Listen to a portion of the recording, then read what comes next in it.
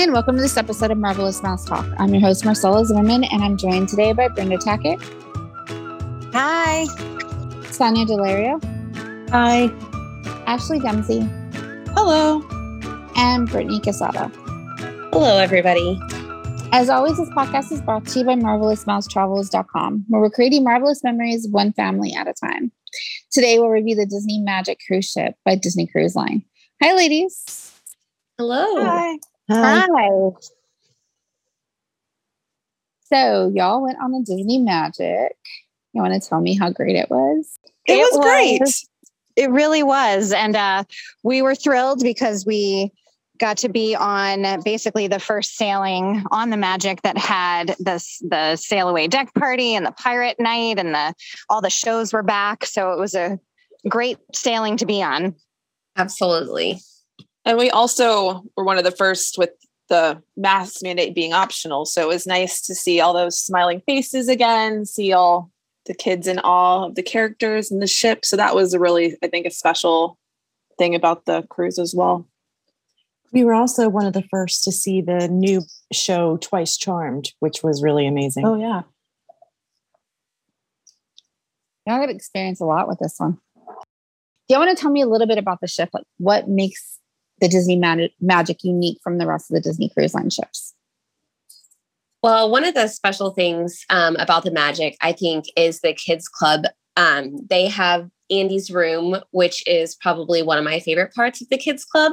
I wish that I was a small child so I could go down the Slinky Dog slide. But it's a really fun area for the kids. And then they also have the Marvel Superhero Academy. So while you're there, you can actually meet some Avengers. Thor may come, or Captain America, maybe Spider-Man. And then they have Pixie Hollow with Tinkerbell, where there's dress up and crafts and things. And then also Disney Junior. So you may see some characters there as well.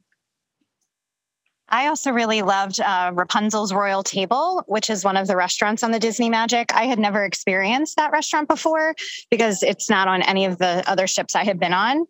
So that was a really neat experience, and the lanterns everywhere and the show that they put on the stage. It was great. Yeah. Also, the ship had the Aqua Dunk, which is great for the kids in the pool area, for the water slides. And so my favorite part of this ship is the entertainment that they offer that is exclusive to this ship. So they have, each ship has its own Disney show that they do. And on the Magic, they do Rapunzel, which is my personal favorite Disney movie. It was absolutely amazing, definitely Broadway quality. And that was one of the highlights of the trip for me.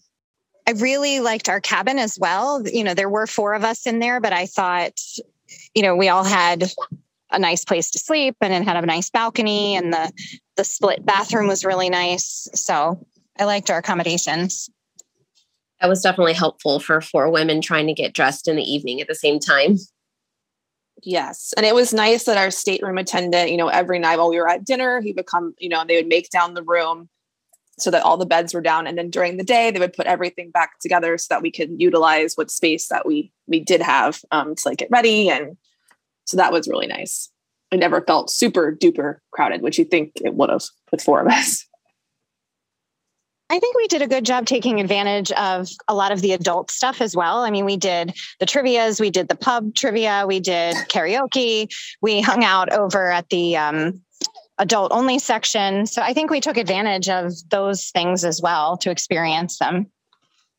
Yes. And then going over on Disney's Island to the adult only section was definitely amazing. It's something that I had never done before because I've only sailed with my children. So it was nice to be able to participate in the 5K and then go to the kid-free zone, Serenity Bay, and just enjoy, some time there with some peace and quiet without having to build sand castles and everything else that comes along with children on a vacation.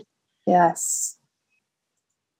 So what about the food? I mean, even on Serenity Bay, because even when you're in the adult section, the food is a little bit different than going over to, I just forgot the name of it. It's not Cookies. Cabanas. Oh, there you go. Yeah. Cookies.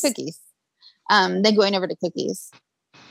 Yeah, they had salmon and steak on the adult side. I mean, I haven't sailed since before COVID, so I'm not sure if I don't think they have that on the kids side that I remember, but yeah, that was definitely different from eating with the children. The steak was amazing, but they had the hamburgers, they had the barbecue stuff like they do on the other side, but the steak and the salmon was an excellent option. And I knew that y'all brought up that there's a Tangled restaurant on the Magic. And I think that's one of the coolest parts about being on the ship is that you do have that. So can you tell me a little bit about what they serve and what the atmosphere was like? Well, I always had steak, but then I like to eat. So I would also order a little bit of a second entree, usually the pasta dish, and enjoy that. And then the desserts were amazing as well.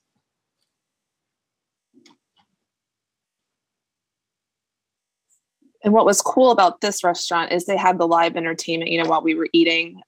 It was Rapunzel's birthday. So it started out with, I don't remember what their names are. Does anybody remember? Gosh, I can't remember. But it starts off with them like getting ready for her birthday while we're eating. And then Rapunzel and actually even Flynn Rider ended up coming in. So you're entertained, as well while you were eating. So that's fun. Yeah, they actually go to the Snuggly Duckling. Yeah, yes. And Rapunzel's there, and they're singing and they're celebrating her birthday. So that was really amazing, especially since we had just seen the show, the Rapunzel the musical.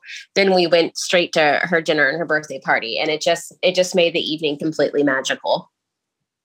Well, and don't forget, they had the little light up Pascals that you could purchase as well, which was such a cute touch to the evening. Yes, I definitely brought a few of those little guys home. And the wait staff, when they brought the lanterns around all through, the tables, I thought that was really, really magical. It was, for sure.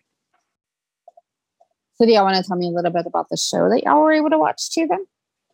We saw the premiere of Twice Charmed, which is basically a remake of Cinderella. So it's kind of told through a different point of view. And that was really amazing to be the first people to ever see it. It was a fabulous show. We definitely enjoyed it that evening as well. So it sounds like y'all had a great time. And I want to hear a little bit more about what your favorite part was on the ship. Brenda, you want to go first? Sure, absolutely. So I think by far my favorite was Rapunzel's royal table the night we had dinner there. I just was in awe of the lanterns and how the staff looked. And yes, that is also my favorite Disney movie. So that probably added to it, but I just loved everything about that night. My favorite part was probably, I guess I have two. Running the 5K was really amazing. I loved getting off the ship early. It is a family-friendly event, but we did it together just as friends.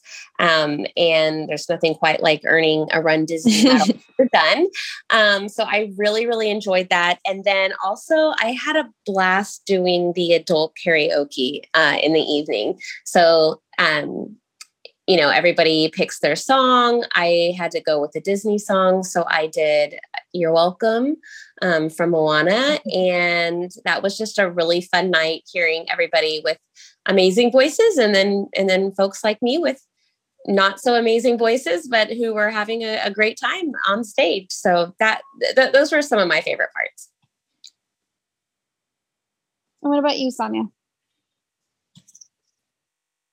My favorite parts were the rainforest shower in the spa. I was actually in the drawing on the first day that we were on the ship, and I won the grand prize, which was the 2 free passes to the rainforest shower. So Brenda and I took advantage of that.